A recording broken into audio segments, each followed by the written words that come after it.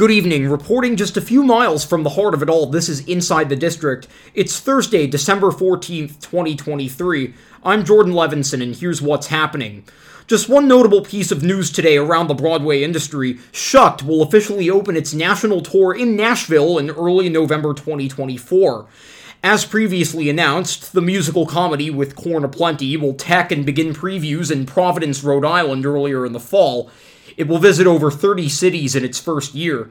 Casting is still to be announced.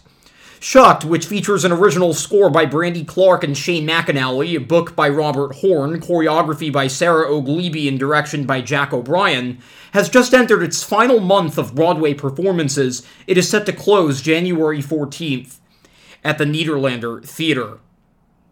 And that is Inside the District for today and for this week.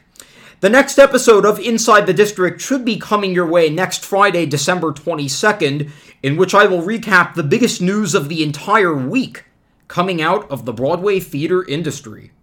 Stay tuned for that. Have a safe and enjoyable week, and see you next Friday. Once again, I'm Jordan Levinson. Lights out.